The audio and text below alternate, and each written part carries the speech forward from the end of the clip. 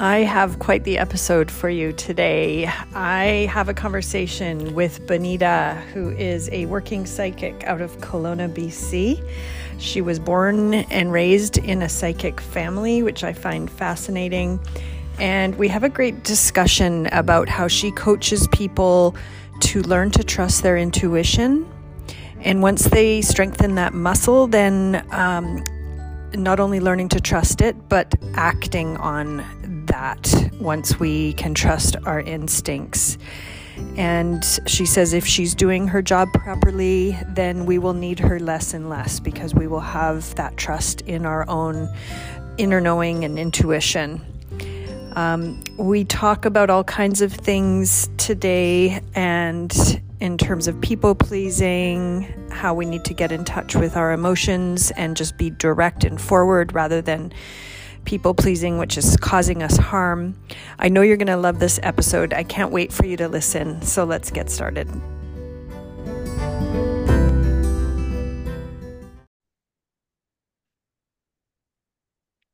Hello and welcome, Bonita K. Hodgson. I am so excited to have you here today. Welcome to the podcast. Thank you, Laura. I'm excited to be here. It's always such a fun conversation with you, and I'm just really excited to bring you to maybe a new audience of people who aren't familiar with you and your work. Just to tell people a little bit about you. You have such an interesting background and education. So I did a little digging and I found that you finished a political studies degree from Queen's while working and raising 4 children. I'll stop you there. I didn't get a degree. I didn't finish the degree, but I did take political studies, sociology, Mandarin. I took a smattering of things. A real wide range. Okay, that's Yeah. good. And you also have a background in psychological kinesiology, which was a new term to me, but that helps you communicate with the subconscious mind so you can help change beliefs. Is that correct? Yeah, it's the short form for it is Psych K. I'm an advanced facilitator, which means that I can actually surrogate for your subconscious and work with you long distance. So I can work with people anywhere in the world.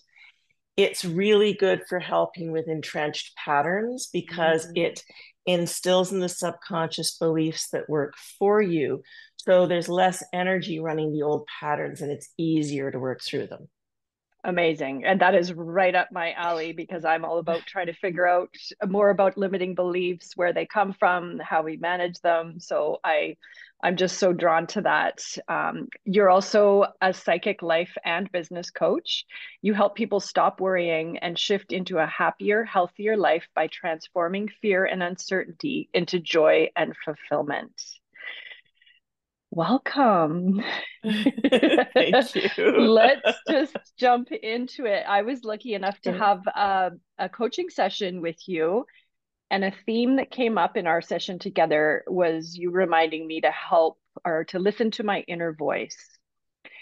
I'm curious, how do you connect with your intuition or your inner voice, and what has that looked and felt like for you over your life, Bonita? Oh, wow. That's such a great question, Laura. It started so early for me because I was born into a psychic family. My grandmother was a medium, my mom was psychic. So when I was a toddler, I was having visions and hearing voices. Sometimes it was really scary. And I'd run downstairs and go, Mom, I heard the voices again. And she'd be like, that's nice, dear. Like it was our norm, right? I didn't know I was weird until I went to school and talked about it. And people told me I Right. was weird. So clairaudience, clairvoyance, clairsentience, they're all different ways of experiencing our expanded awareness, which I believe we all have. I just happened to be born into a family where it wasn't suppressed because my mother understood, Right. So when And it little really was the kids, norm in your family. That was yeah, normal. yeah. So if a little kid says, why does Uncle Harry have a red color around him and gets told, don't be so silly? Well, you're looking to your parents to tell you what reality is. So if your parents don't get it, you start to shut it down. So over the years, my abilities expanded. At 18, I started doing professional readings. I'm 60 now, so I've had a little practice. Uh, and it will show up for me in a variety of ways. Sometimes it is a physical sensation, like my gut might clench. And our enteric nervous system has 100 million neurons. Scientists Mm, call this our second brain. So a clench like that, or a feeling in the gut, it's a legitimate way for our subconscious to speak to us. mm, Or it might come through any other physical sensations. Even illness can be your subconscious trying to direct you to pay attention and even go in a new direction. Or I might have something show up in a dream, or I might get an auditory message in my head, or I mm. might get a vision. And in my work, I always say to my clients, the more you see me, the less you'll need me, because I'll teach you how to be your own psychic. So I work with whatever your native vocabulary is. Most people have some way their intuition naturally works. I Mhm. teach them how to trust it, hone it, and then expand on it and develop the other vocabularies. Because it really is like a muscle, right? We all have this Yeah. ability. We just haven't necessarily learned how to strengthen it and tune into it. And I used to think that we would have one sort of the clairs, but I've since learned no, they're available to all of us. It just depends which ones we work on. Is that correct? Well, yeah. And I think that what holds us back is two things. Intuition is information without deduction. You know because you know, not because you figured something out. So when we're given information for which we have no logical reason for having arrived at that conclusion, it's easy to dismiss it, because often you're given information on a need to know basis, which means you don't have the whole story, or it's telling you to do something outside your comfort zone. To give Mm, you an example, I was, just waking up one morning and my intuition said, go downtown and stand in this store at 1 o'clock. And that's all I was told. So I trust my intuition. I drove downtown, and where I was living, that was a 45-minute drive. Walked in this store, and within minutes, somebody walked through the door I hadn't seen in 5 years. So why wouldn't my intuition say, because you're going to meet that person? Because I would have then distorted reality. Maybe I don't want to meet them. Maybe I do. And I've mm. got all these ideas about what I'm going to say to them, but I haven't seen them in 5 years. So maybe they're not in the same place anymore. By not being told anything more, there was no distortion to the meeting. It happened the way it was supposed to. And that's where you have to get very clear on trusting those messages and not questioning them, because I can see how I would get stuck in questioning it. And now you've missed that opportunity. So what happens if you Yeah. miss that? Oh, the universe will find other ways to get your attention. I don't know if you ever heard the expression, first you get a message, then you get a warning, then you get an event. So if Yeah, I it's something haven't heard important, those words, but yes, definitely yeah, that concept. And it's played out in my life, I think. Yeah. right. And so for it might be, for example, you're running around, you should be sitting still and paying attention to some internal message, and Mm. you're not, so you stub your toe. And maybe you're still not listening, so you sprain your ankle. And maybe you're still not listening, so you break your leg, and while you're laid up in bed and can't distract yourself, you finally figure out what the internal message is. Right. And you're often sitting there thinking, I don't have time to have a broken ankle. I can't slow down. And if you hear yourself, you think, oh, if I might have slowed down a little earlier, this might not have happened. Yeah, and that's I think a big part of our society. There is a certain value attached to busyness. Mm. And we don't realize mindfulness will get us so much further, because if we can be mindful, then what we're doing is we're listening internally, and we go, oh, there's the opening, and now I'm to step into that opening. Our actions ideally are informed by our intuition. So when instead we are run by our thoughts, which many times we are, I should be doing this, I should be doing that, I should be doing this.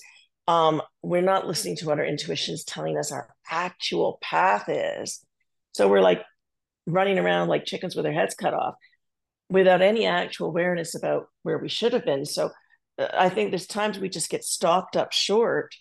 So Mm-hmm. we will actually stop and go, well, what is the path?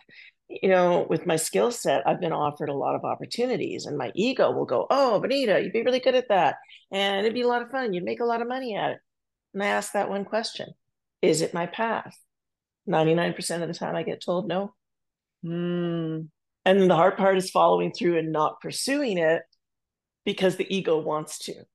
And Even it's though on usually the paper loudest it's, voice. yeah, it's Yeah. what you Yeah. supposedly should want, or what society tells us you should want. And going Yes. against that takes strength, and really knowing yourself and trusting your gift. I was going to ask you about that. Can you tell us a little bit about the different work that you do? I'm sure it's changed and evolved over your career, but you bring your gifts in so many different ways. So what sort of work are you currently engaged in and enjoying?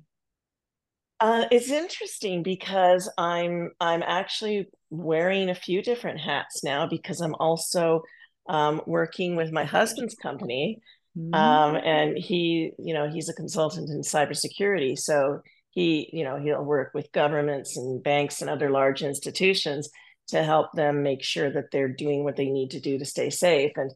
And I'm really enjoying doing some background work in terms of that, and that's a lot of fun. Uh, Fascinating. yeah, it exercises that part of my mind, working with data and things like that. And the rest of the time, as a psychic life and business coach, I see my main purpose as helping people to listen to themselves. So Mm, a lot of times when I say to people, what brought you to my door, they'll say, I'm lost. I don't know mm. who I am. I don't know where I'm going. I don't know what's next. And I say, well, that's wonderful. It's a good place to be. And I'll explain why. Because our ego only knows how to go from a known to a known. It doesn't know how to deal with the gray areas. It only knows how to look for patterns.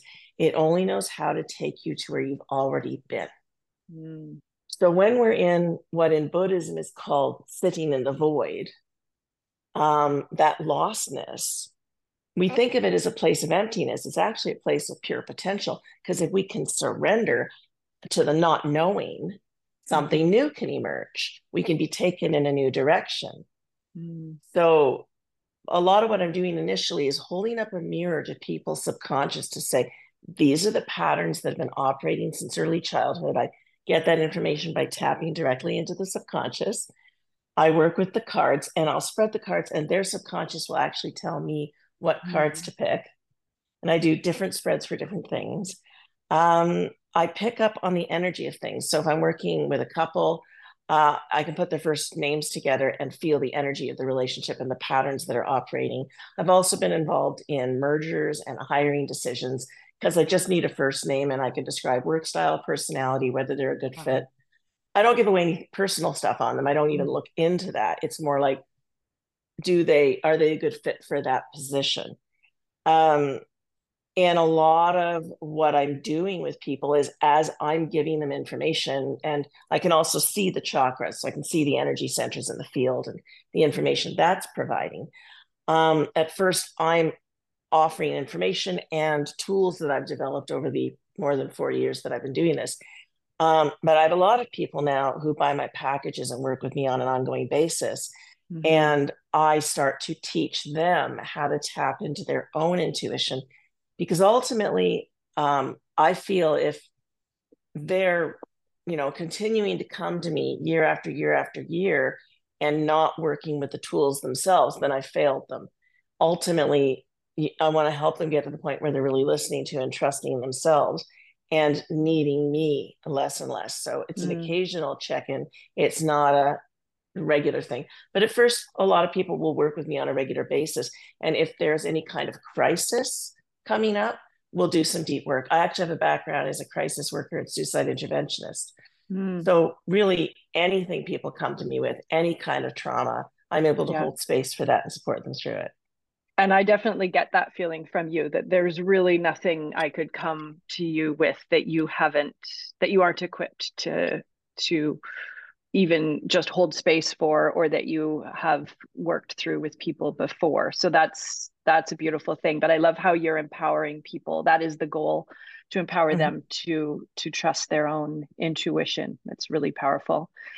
um, I remember you said to me, something that really stood out for me is that we are born to the parents who plant the seeds for the patterns we are supposed to work on in this lifetime. And part of my path, you said, is to challenge the belief the beliefs that I was raised with. And maybe that's just generally that's work for us all to do.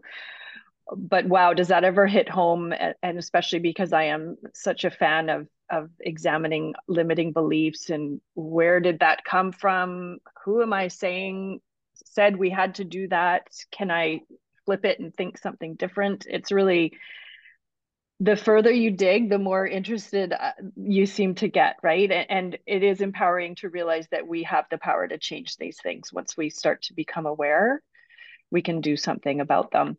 There's a question I've been wanting to ask you for quite a while now. I heard you on a podcast and you were talking about, I think it was a few decades ago when you were talking about manifesting. And you made a comment that there is a way of manifesting where you were told that you were entering into the realm of sorcery and that Yes. you need to be aware of that. I'm just curious if you can tell us more about that, because that really caught my interest, and especially in terms of like darkness and lightness and having respect for um, what we're doing. Can you just expand on that for me, please? Sure. And this, it was a term that came to me from my mentor. Um, it's interesting. I don't know if you ever watched the show Once Upon a Time. No. It was a popular show at one point where all the storybook characters came to life in this show. And there was one line that got repeated again and again throughout the series: magic comes with a price. Mm. So, for example, I do believe that we all have a path our soul chose to walk in this lifetime. And I was born with past life recall. So I can recall half a dozen past lives where I was working on the patterns I'm working on this time. So when I go, okay, I was born to this family, it gets you out of the why me victim mode when you go, no, I needed these people because I chose to come here and work on these things and they agreed to be players so we could all work on our karma together in whatever way our karma is related. And I do believe people often reincarnate as groups. So, you're playing different roles and you're working on your karma together. So our ego wants to be in charge, wants control. So we can say, I'm going to manifest this. And we're going to place intent and we're going to get super specific. Mm-hmm. But what if the universe had something else in mind for us? And we're so busy manifesting this thing over here that this expanded world we never get to see because we're making this. Mm. It's the hubris we have that we think we know better than God, universe, whatever you want to call it. Right. So what I have found really useful is instead to ask, what is it my path to do? Or what do I need to know to walk my path? And if I do place intention, I keep it really general. So there Mm-hmm. was a point in my life where I struggled financially and I placed the intent to have a comfortable, affluent life doing the work I love. Mm-hmm. And as soon as you place intent, and notice there's nothing there about what comfort, affluence, or even the work looks like. And then I surrendered. I didn't go, okay, now how do I make that happen? I surrendered. Because once you place intent, it magnetizes the universe to bring you the people, resources, and opportunities to manifest that. It will also remove obstacles and push you up against any internal patterns you need to shift on for Mm. that reality to happen. So the very next day, the universe launched into action after I placed that intent. And I was fired from the yoga studio I was teaching at. And that was a surprise to me. I was a popular teacher. My students were happy. But what it did for me, like the universe went, oh, you're spending way too much time there for way too little money. It's gone. And it pushed me up against self-doubt, fear of lack, the Mm. very patterns I needed to work on to have this comfortable, affluent life doing the work I love. Interesting. Right. And so when I ask instead, what do I need to know to walk my path? What do I need to do? And I just sit in that limbic space, sometimes answers come. Sometimes they don't. Sometimes there's a lot of internal churning. And then one day you wake up and something has shifted.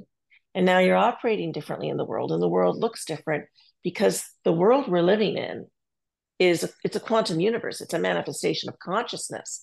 If we Mm-hmm. want things to change around us, we have to shift internally first. Mm. So if you're going into the shift with just an openness to asking to be shown and guided, then I think what happens, it might even be abrupt. It might be something that pulls the rug out from under us, but it gets us where we're actually supposed to go in a more efficient manner than if we try a bunch of stuff and then go, well, that didn't really do it for me. That wasn't fulfilling. That doesn't Right. feel on purpose. Right.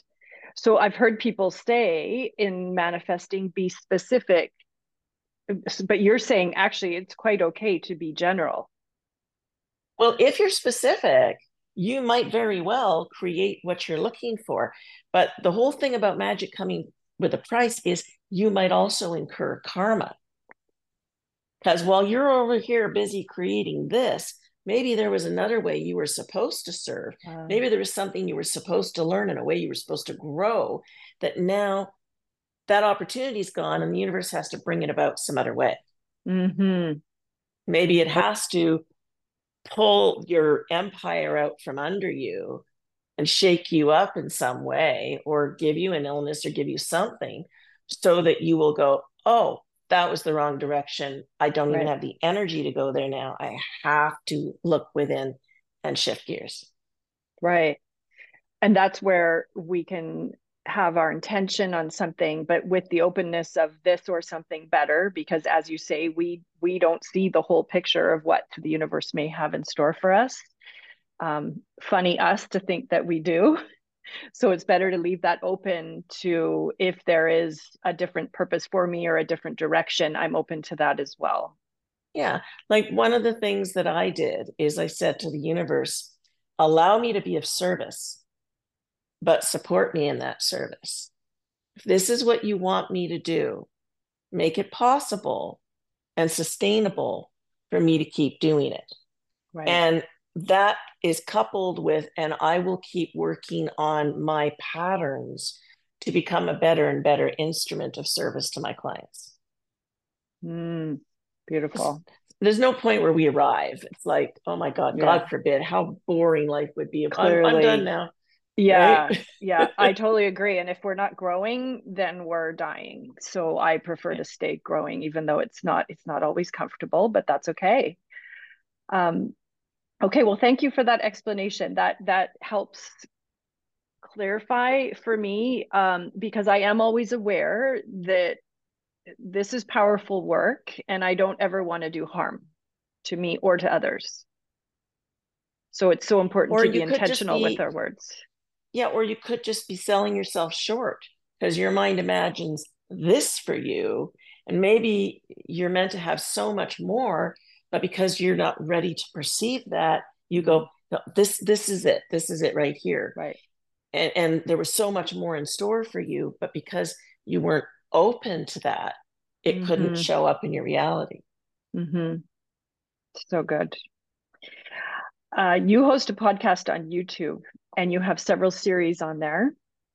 I watched all of your series on sacred relationships, and I told you I absolutely loved it. I really Thank you. appreciate your perspective, and I know that you credit Tillman, who is your lovely new husband. Um, you credit him for a lot of this work that you're doing and that you're doing together. You've described him as an intentional man, and I just think it's a beautiful thing that the two of you are growing together intentionally. Now, this does not mean that it's easy. Am I right? Well, in one way, I have to say he is the easiest person I've ever been around in terms of sharing my life with somebody. Um, but getting to be with him wasn't easy. I Mm, had all my core patterns. He had all his core patterns. We did a lot of work to hmm. get to the point where we could be with each other, where we could even meet each other. And I would say one of the problems for a lot of people in relationships, though, is that they're looking for easy. It's like, I just want to have fun, or I want that person who's going to take my pain away. I want that person who's going to make me feel good about myself. Hmm. And it's interesting because Tillman and I have talked about this, that people make the mistake of looking for happy. And what a way of robbing yourself of what life can really offer you when you just go for happy. When you choose to live a life of meaning, then whether you're having a good day or something tragic befalls you or what have you, oh, but there's meaning. I can find meaning in that. Now, I have to say, we laugh, belly laugh every day. He is an absolute joy to be around. But has life thrown curveballs at us? Yeah, a surprising number of them in the year that we've been together. and yet we it only brings us closer together because we both derive meaning. Tillman put it in a really neat way, and I often bring this up now when I'm working with my clients. It's such an inspiration to me that when two people come together who have an aim, a spiritual aim, whatever spirituality means to them, that is above who they are and what they want for themselves or even for each other as a couple, it just brings them together. It unites them, and together they create something greater than they could have on their own.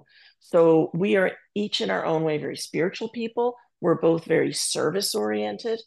So we get up each day with the attitude of, how can I be the best person I can be? How can I be the best partner? How can I be the best person to serve my community? And because we derive so much meaning, life can throw anything at us. And we're like, okay, there's a reason for this. What's this supposed to teach me on my path? And we constantly communicate. We look for connection, and we'll check in with each other. Like, something coming up for you? You doing okay? Do you need anything? So I think that when people are just looking for, I just want to have fun, I just want to have pleasure, okay, but wow, you're missing out on such a rich life, Yeah, it you seems know? very surface level when you think of it that way. Happiness can be Yeah. very fleeting, and it's not as deep as like purpose and contribution and meaning. Takes you to a much deeper, more grounded place. And then happiness may well be a byproduct, but you're not going for the happiness. Well, happiness is fleeting. You can find incredible depth of meaning in the most tragic situations. In my work and in my life, part of what I've done is supported people who are dealing with a fatal illness. I'm supporting them through the process. I'm supporting them in facing death. I've supported people to their very last breath. There's something incredibly beautiful about that. In those moments where somebody is crossing over, it's beautiful. It doesn't mean we don't grieve the loss of that person's physical presence. I lost my father this past summer, but there's an awareness that there's so much more to the world. And I think people who seek depth of experience rather than breadth are going to grow more. If you take that spiritual practice, and even on the days that you're bored and you don't want to do it, but you get up and you do it anyway, you're going to go deeper. You're going to have a more profound experience. If you choose depth of relationship, you're going to have profound experiences. And waking up and looking at the person you love and asking yourself, how can I support them today to derive all the meaning they need from life? How can I support them and help them to serve the world the way they want to, in the way that's meaningful for them? When both people are doing that, you receive so much. And I think there's too much of people going, well, I'm not going to give too much because I'm not sure what I'm going to get.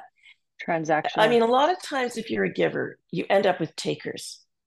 And on the way, you learn how to fill up your own well to the point that you won't end up in those situations anymore where you're giving and nothing's coming back.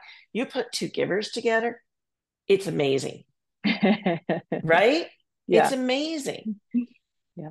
And you just, you want to serve. And there's something very beautiful about being of service to your partner, especially one who deeply appreciates everything you do.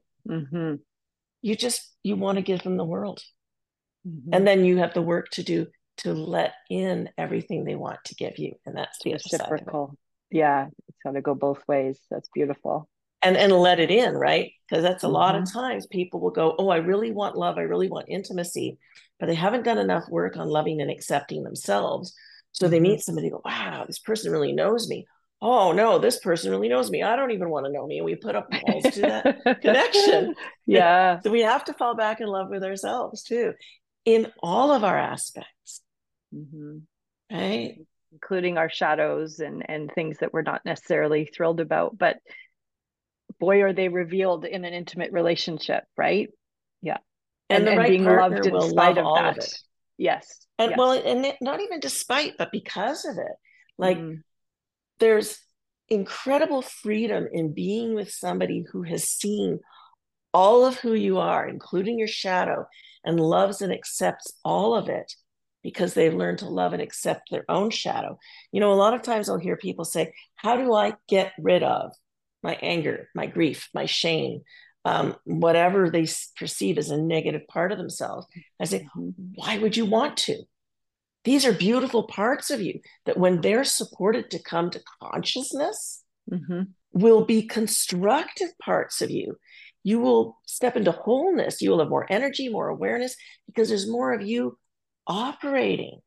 mhm, You know, the part that's stuck in anger, and especially as women, we're often taught to see anger as a negative. Anger mhm. is the energy of action. It's the part of Yes. you that says, hey, there's something you need to address here. And Yeah. as you do, that part of you doesn't come out as rage because you listened early enough. It comes out as, waiter, that's not what I ordered. I need you to do this now. You can't speak Mhm, to me that way. It's just directness. It's just clarity. mhm, mhm. Yeah, and there's a way to deliver that kindly without exploding, right? But you're still being clear about your needs. But you Yeah. first have to pay attention when it's just an irritation and not go, oh, Mm. shouldn't be feeling that. Let's just push that down inside. Well, that's exactly where I wanted us to go next because I I'm a big advocate of also feeling what we need to feel, and especially as women, this is a big topic. So if we don't feel our emotions, often we stuff them down. And as a people pleaser, I've learned how to I'm learning how to tune in and discover what am I actually feeling when you start to sense that agitation and things like that. And I think it's really important, especially as women. You and I were at the Made to Grow brunch recently, and we had an amazing discussion with the room about the conditioning and the messages that we've been given as women. You know, you're too much, you are too loud, just be quiet, you don't have anything interesting to say, whatever the fill in the blank was for you. But it's so crucial, especially because with autoimmune diseases, 80% of the people with those are women. And it seems definitely, Dr. Gabor Mate talks about how this is tied into people pleasing and how Yes. women are often caretakers and looking after everybody else's needs before their own. And then we're suppressing whatever can be coming up for that. We're starting to get run down, we're not paying attention to the signs, and Well, then that go ahead. I think there's another facet to it. First of all, I want to say, yes, Made to Grow is an amazing event and what an amazing discussion. So thank you so much for facilitating that. It was fantastic. And Thank you. shout out to Valerie too, who's McTavish. She's just an amazing speaker. She opened it up. Yep, she did a Oh great yeah. job. But speaking toward autoimmune, I think it also functions in a distorted manner for setting boundaries. A lot of times, if we are conditioned that we are to serve, that we don't have a right to say no to something, our body will do it for us. Oh, I really want to attend that event. Not really, but I'll be sick instead. Oh, now I can't attend because I'm sick. And it's really unfortunate because we don't listen to our subconscious and then follow through and say, that's not for me. So we Mm. sacrifice the body. I remember one of the techniques I actually talk about. I have a blog post called Think Twice Before You Help Someone. Because our knee jerk reaction is, oh, you need me, I'm there. But what if it wasn't supposed to be you? So to give you an example, there was one night many years ago, I was home and get a call from a friend. Bonita, I'm really struggling with something. I really need an ear. Could you come downtown tonight? And I checked in. And one really easy way to do it is to make a statement. I would love to come downtown and talk to so-and-so. If it's true, I'm going to feel very balanced and calm and open. If it's not, I might feel tight.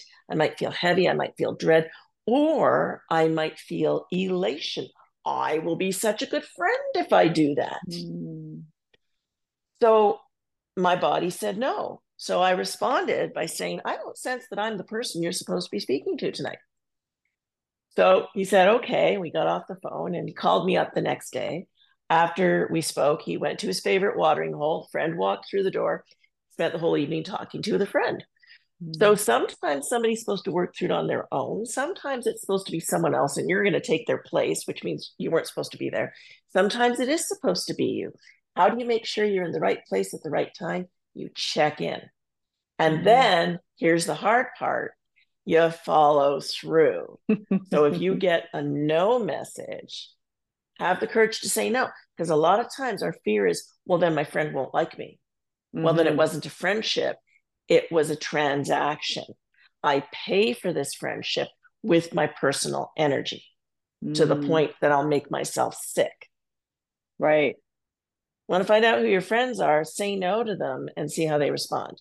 And I saw you were home last night. You didn't answer your phone. That's right. I was taking an evening for myself. Good friend will say, good on you. Bad friend will go, but you shouldn't have answered your phone because I was in need. You know, I needed you. Yeah. Yeah, that's so true. We have to give that permission to each other, and we have to take that for ourselves as well. It's really, really important. Yeah. And realizing too that when you are everybody's emotional caretaker, it's a lot like doing a beer run for an alcoholic. You're helping people to stay asleep. If their patterns always get what they want, they're comfortable. As soon as you say no and somebody struggles with that, it triggers their pattern. They have a choice to either work on what that is for them or get mad at you. You're giving them an opportunity to wake up. They may not take it, they may not thank you for it, but at least you're not participating in helping them stay asleep. Well, and as mothers, we get lots of practice with our children. And that's a place I could certainly practice that, checking in. Is this helpful for me to step in, or do I let them figure this out on their own or find somebody else to talk to or whatever it may be? You can also just ask, what is it my path to do in this situation? So often we think we have to be rescuers. I'm reminded of a part of, I think it was in A New Earth by Eckhart Tolle, where he's sitting home one evening and there's a frantic knock at the door. And this friend comes in who's freaking out about some court case she's involved in. She's scattering papers all over his living room and she's going on and on about this for like 20, 25 minutes. He's just sitting, saying nothing, holding space. And after about 25 minutes, she says to him, none of this is important, is it? He said, no, it's not. And she gathered up her papers and left. That was the entire interaction. Wow. So how often do we not give our kids a chance to come to a realization, or we try to give them solutions instead of saying, so what do you think your first step is to resolving this? Even if it's not the final solution, getting them to get started on thinking of one means they have to contribute energy, right? And you meet them halfway. Like, well, that sounds like a good idea, but what about if you added this? Now you can participate, but you made them start to become responsible for their own behavior. So they don't feel like victims, you know, and there's that concept of the dysfunctional family where there's three roles that get played: persecutor, rescuer, and victim. And they often get interchanged because you feel like a victim if you feel you have to rescue. The only way out of the triangle is to be willing to be seen as the persecutor, not because you're persecuting, but because you refuse to rescue and you refuse to be a victim. So a person will get mad at you if they want to be a victim and they want to be rescued. You gotta have big shoulders to do that work. Wow. That's very timely, that explanation. So thank you for that. Very timely. And conserve your energy. My kids, I mean, I raised 4 of them, right? I've got 5 grandchildren now. I'd say no. And then they'd spend about 20 minutes giving me all the reasons why I should say yes.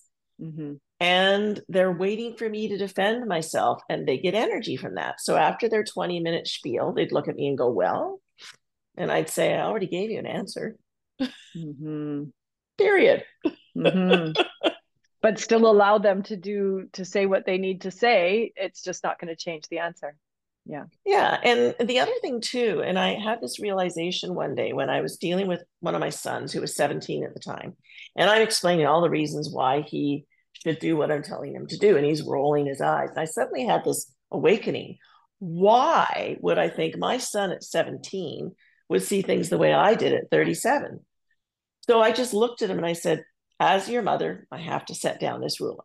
And he rolled his eyes and I said, as my teenage son, I expect you to do that. And he laughed because I taken away this expectation that he should agree with me. So Mm, basically, I just got to the point of going, you don't have to like it. This doesn't have to be something that you're happy about. You just right. have to do it because there's consequences if you don't, period. And I'd say Yeah. to them, this isn't personal. This is how life works. Mm, This is what will happen to you out in life if you don't follow through on this. wow. I can't imagine being one of your children. Like, what a cool perspective. So cool. Um, you brought your cards with you today. Would you be Yes, willing to ma'am. do a reading? And this Sure. is when we had a session together. Do you always use cards when you're working one-on-one with somebody? Sometimes yes, sometimes no. Sometimes people will come in to see me and they're very clear about something they want to work on. And while they're talking, I'm tuning in and I'm getting Mm, realizations about their patterns. So I have some clients where we never touch the cards, other people where it's the first thing we do. Most people really enjoy them. So with some clients that, we've been talking for 45 minutes, they'll go, so can I have some cards now? Because they're fun, let's face it. yeah, And I have yeah. about 50 different decks, but the Osho Zen Tarot is my go-to deck. I find traditional tarot decks are kind of ugly, scary, and most people don't understand them. The Osho Zen Tarot really maps the subconscious very nicely. Mm, Hence the reason why it's my go-to. love that. And you recommended it to me as well, so I have it now too. And Isn't it it's awesome? gorgeous. Yeah, it's really fun. So, is there something in particular you'd like me to tune in on? I'm gonna say just general, Okay. How much time do we have? as much as we need. Okay. So then we'll do a big general spread instead of like a three-card spread or something like that. Okay, amazing. Okay. All right. So I'm going to start by tuning in. Oh, I should check though. What is our time? It's 12:43 right now. Okay. I have to be at the office at 2. We That's why can I'm do asking. we can I'm, do. Do you I'm want good to? till 1:30. I'm good till Okay, 1:30. okay. Okay.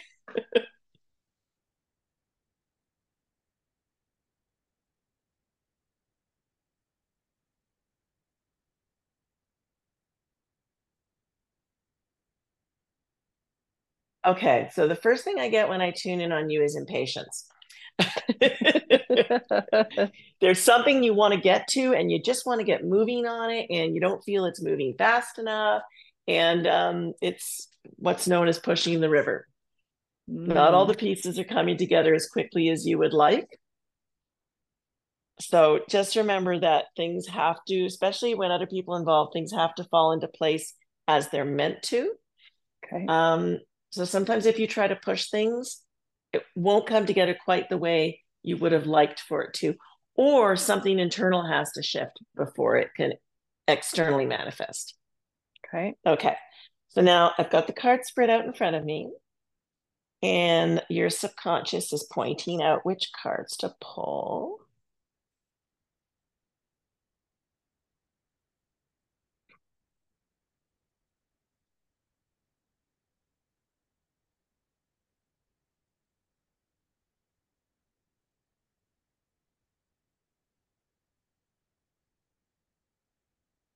And I should also explain that when I use the tarot, and I actually train other people in using their psychic abilities, you can get really caught up on, well, this is what the card is supposed to mean according to the book. I don't use cards that way. I will initially learn the meanings and then I let go, because I might get 50 different interpretations for a card, depending on who I'm reading and where it falls in the spread. It's more about providing a framework for one's intuition. Mm-hmm. So the first card we get for you is the morality card. So this has to do with being hard on yourself, expecting too much sometimes, not being as gentle as you should. So, for example, if you do find there's times you get fatigued, you need a break, take the break. Mm. And also, say you're trying to get something done and you suddenly feel like taking a nap, take the nap. I can't tell you how many times I've had a workshop to do and I'm suddenly overwhelmed with a need to sleep. And I wake up 2 hours later and everything I needed for the workshop just downloads. It's there now, because we process a lot of things in our resting state. So allow yourself downtime, allow yourself to rest. Nice. This is crossed by, this is funny. It happens all the time. I get something, and then the next card says what I just said, slowing down. Oh, that's too cute. Your undercurrent, I love this card for you, the understanding card. So what you see is a bird in a cage watching the other birds fly by, but the cage door is open, which means this bird can join them. It says in this lifetime, a lot of what you're doing is challenging limiting beliefs, is looking at, how am I placing myself in a cage when I could be flying free? So challenging limits imposed on you has been a lifelong thing for you. Mm-hmm.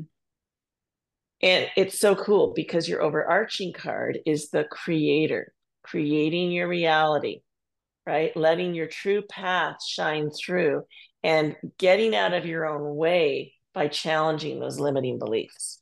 Mm. In the past, the control card comes up. I'm going to say this feels like a male figure from your past, whether it's your dad or whether it's been a previous partner. There's still some emotional material attached to that. It still feels like there's anger. So what I'm going to suggest you do is, when that anger comes up, rather than say, it's in the past, I should be done with that, recognize it's a part of you still stuck there that isn't conscious. So instead, scan your body, feel where you feel the anger in your body, breathe into it until you feel really connected to it. And then ask your psyche for an image of yourself at the age that pattern began. You might get a very young part of you, you might get a teenager, 20-year-old, whatever. And then ask that part what it needs, either what it needs you to know or what it needs you to do, so that it can become conscious. Remember, anger is the energy of action, but it's true for any emotion that comes up. It's a part of us that's trying to become conscious. And we, as the conscious part of the self, can support it by asking it questions. A lot of times when I'm doing inner child work, people go, oh yeah, I've done that before. Oh yeah, what did your inner child tell you? What do you mean? Because they think inner child work is patting on that. You're okay, you're safe. Well, what if it doesn't feel safe, especially because it's not feeling heard? Right. Ask questions. Let those parts communicate with you so they can start taking that energy that's stuck in that old cycle and start using it constructively in your life. It may want to build or create something or support something you're doing, but because it's been left in the background, it's not gotten to come forward and participate. Okay. So think of it like being in a boardroom and you're inviting those parts to sit at the table with you and offer their stories and therefore their wisdom and perspective. Right.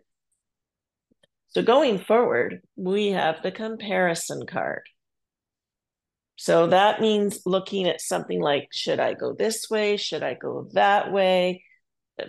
Basically, this is about, looking at a choice that you're making and weighing your decisions. And this might very well be for you something that you've applied yourself to in terms of work. that you're not now starting to say, do I need to liberate that energy for another direction that I want to go? Okay. The success card comes up. There's a saying I always have: when you say yes to yourself, the universe says yes right back. So if you're doing something that is on your path, the universe will support that. The resources you need to continue in that vein will be there, as long as you're not running patterns that block you receiving it.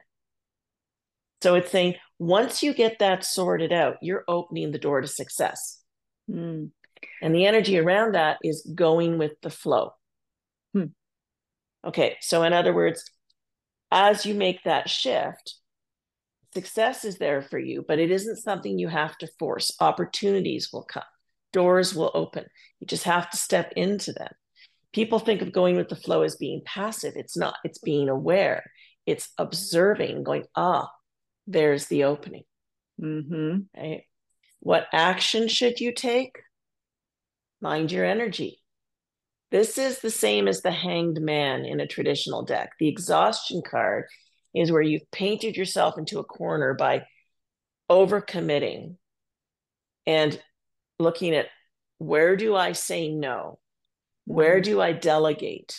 Where do I say not yet?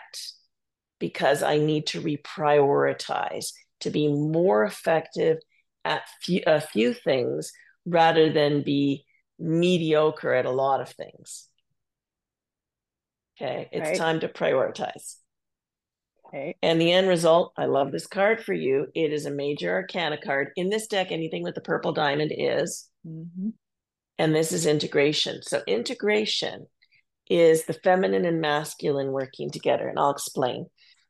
The feminine is the intuitive, receptive side of us, the side that receives wisdom. Remember, knowledge we can grasp for, we can read books, we can study. Wisdom is something we receive. The universe is offering it to us. The masculine is the part that takes that wisdom and acts on it. So when your intuition says, show up at this place at 1 o'clock, the masculine is the part that gets in the car and goes there. Right? If we're too much in our feminine, we have all these wonderful ideas we don't do a darn thing with. If we're too much in our masculine, we're just trying a bunch of things, hoping something works. But there's a lot of wasted action in that. So ideally, we listen to our intuition and then we act on it. But because we live in a society that says, don't just sit there, do something, that's why we end up too much in the masculine. It should be flipped. Don't just do something. Sit. Right.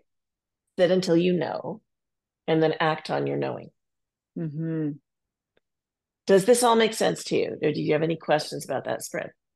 Oh, there's so much in there. I'm glad this is being recorded so I can go back and listen. It sure does. I definitely feel like it's speaking to my next steps in business. But of course, business and personal is so intertwined, and our stuff comes up. And it's so interesting because I can be very much a go with the flow kind of person. And then other times I'm like, wow, I'm locked down and gripping and anxious. So it's definitely both. Yeah, but there was so much in there. So you want to start checking in first. And something else I want to add to this. Say you get an invitation and in your line of work, you're going to get invited to go here, there, and everywhere. How do you make sure you're in the right place at the right time? How does it feel in my body to contemplate being there? It's like a few years ago, January of that year, I get an email. There's this new trade show coming up. And would you like to participate? And I'd often done that, rented a table, set up, did readings at events, which I'm starting to do again. And I checked in and my gut clenched. So I went, okay, I'm not supposed to go. For some reason, they really wanted me. I got an email in February. I got a couple more at the beginning of March. I checked in every time in case something had changed. Every time, nope. What happened in March? COVID hit. The event was in May, had to be canceled. And I didn't have to try and get the money back on my table because I listened. Wow. right? How do you make sure you're in the right place at the right time, using your energy the way you're supposed to? Check in every single time. You're invited to a party, check in. That's why when I'm doing my business coaching, I always say personal stuff comes up, fine. Because if you're stuck in something personal, there's less energy to show up in your business. So whatever comes up, it's all business coaching if I'm coaching somebody who's working. Right. And I just want to add as well that if you're working with me in person, you can record me on your phone. If you're working with me on Zoom, I send you a video, because there are so many takeaways and tools. Yeah. Yeah. And then really you don't have to worry about retaining it. Yeah. Right? I've gone back and listened to our recording several times because it is so rich. There's so much in there.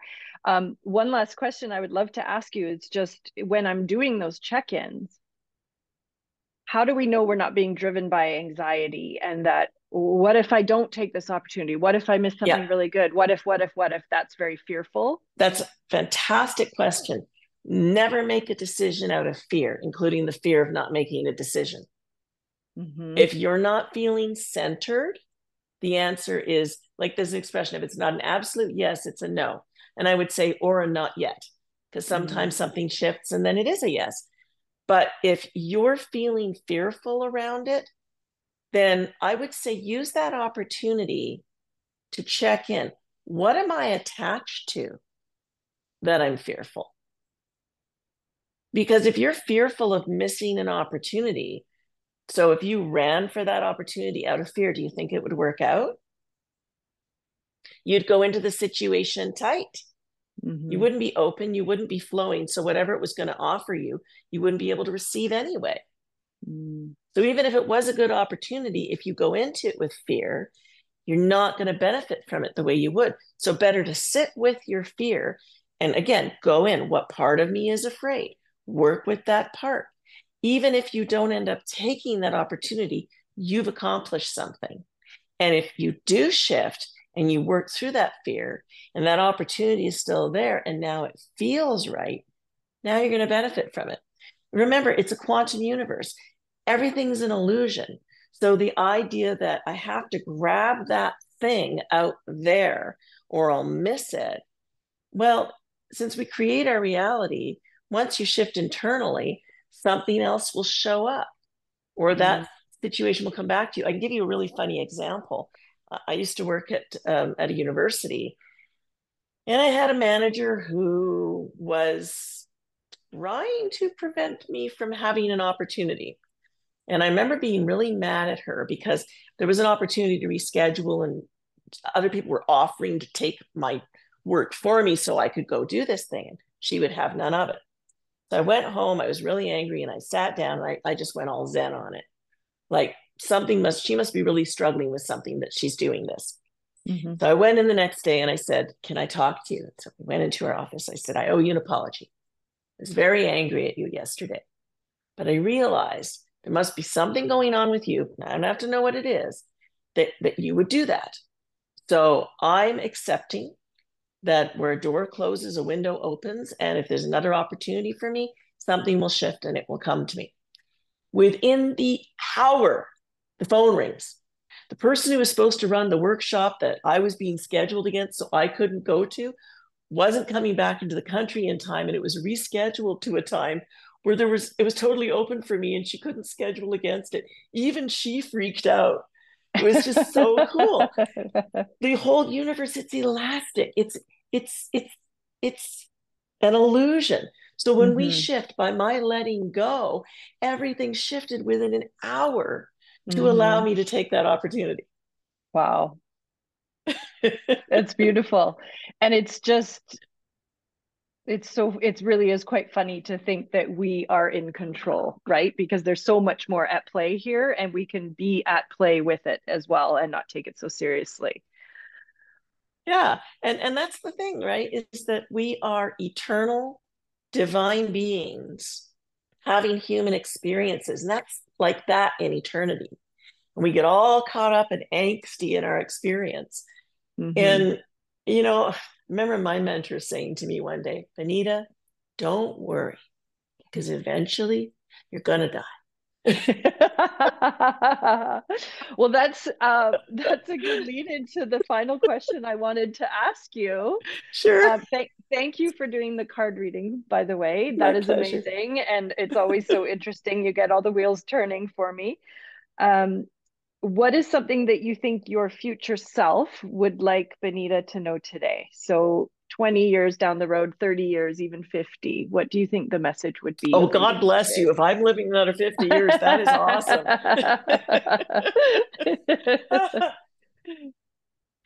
It's such a good question. And here's how I'll answer it. I remember reading the Tibetan Book of Living and Dying. Um, and it's the concept that when we die, we encounter this incredible white light that is pure love. And because we haven't learned to love ourselves, we shy away from that light, and we're instead drawn to the dimmer light of a couple making love, and we become their baby, and we start the cycle of death and rebirth all over again. Now, that's one concept, because I also believe there's just the eternal now and a higher consciousness that's aware of all the lives we're living. But let's play with that for a second. What if this life is primarily an exercise in learning to let in so much love and letting it flow into us and out of us for others, that when we die, we can see that light and we can just allow ourselves to be in that deep state of love. There's actually a practice for this. Tibetan Buddhists, they're kind of shocked at how scared North American people are of death. Right. We've turned death into a big scary thing instead of natural. So they have something called POA practice. POWHA, I think. I might have my spelling wrong. Or POHWA. And what it is that you imagine whatever deity you believe in or energy is up in the sky, and on all of your being is concentrated as an energy at the heart, and it rises up and it becomes one with that energy when we die. They practice this all the time. So when they do die, they're ready to do that. It's And you not can so conduct, scary. yeah, and you can conduct POA practice for others. I've done it for a friend of mine with his permission as he was leaving the world. And I was well aware of when he left. And, we had our goodbyes after he left before he went on to his next adventure. So what I would want I believe my future self would want me to do is to keep flowing, keep allowing, become more and more an open and expanded instrument to bring heaven to earth, that higher vibration of love through the physical form out into this reality, to love the people I serve, to love myself, because if I'm not loving myself, I'm turned inward, angry or hurt at myself, and that means it's not flowing outward. So to let love flow through me, for me, to others, and receive. So it's just being a conduit of love. One of my teachers, Ram Dass, I had the privilege of talking to him before he died. Oh. And he gave me a mantra. I suspect he gives it the same one to everybody. I am loving awareness. And when you think about that, I am loving awareness. It's all that you are. Anything else, I call it mud on the mirror. Anything else is distortion. All our negativity. The Dalai Lama said, I don't understand this North American habit of self-hatred. You are but a nature. It's another way of saying the same thing. So just being as loving toward myself, toward others, and being that conduit so energy just flows, so that by the time I die, my wish is that I am able to serenely acknowledge it's time to leave as gently as possible, go on to my next adventure, and just keep expanding in loving awareness. Whew. That is amazing. Thank I you. love that. Thank you so much for sharing that. And what a Aww. beautiful message to end on and to aspire to. So that's absolutely amazing. Thank you so much. Laura, thank you for this time with you. I've enjoyed every minute. I appreciate it. I appreciate you. You're just such a lovely person to be around, and you have Oh, such a beautiful light. And I think everything you're doing is amazing. You're uplifting people thank and you. bringing meaning to their lives, and that's incredible work. Thank you so much. Honestly, that means so much to me. And I just want more people to be able to find you. Where should we direct people to find out more about who you are? And your website is spiritkelowna.com, right? Yes. Okay. And where And else? my Instagram, I'm still keeping my old one going, Bonita Summers Psychic. There's also now, since I'm married, Bonita Hodgson Psychic. That's Hodgson, but we pronounce it Hodgson. And I am on Facebook. There's Spirit Kelowna on Facebook. I have a page. I have Spirit Kelowna Community, which is a Facebook group. And if people want to check me out on YouTube, I do have a series of podcasts going. It's Bonita K. Hodgson, Kay, on YouTube. Yeah, I think I'm pretty easy to stalk. Yeah.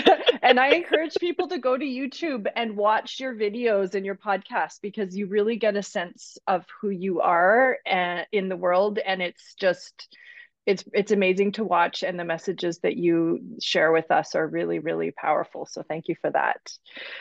Thank you, Laura. It's my privilege to serve. I'm very fortunate that this community has, from the moment I landed here in 2011, been incredibly supportive. And I just feel very fortunate to get up every day and get to do what I do. So thank you. Amazing. Yeah, thank you. And I can't wait for our next time together. So thank you again, Bonita, for doing this with me today. Thank you. It's my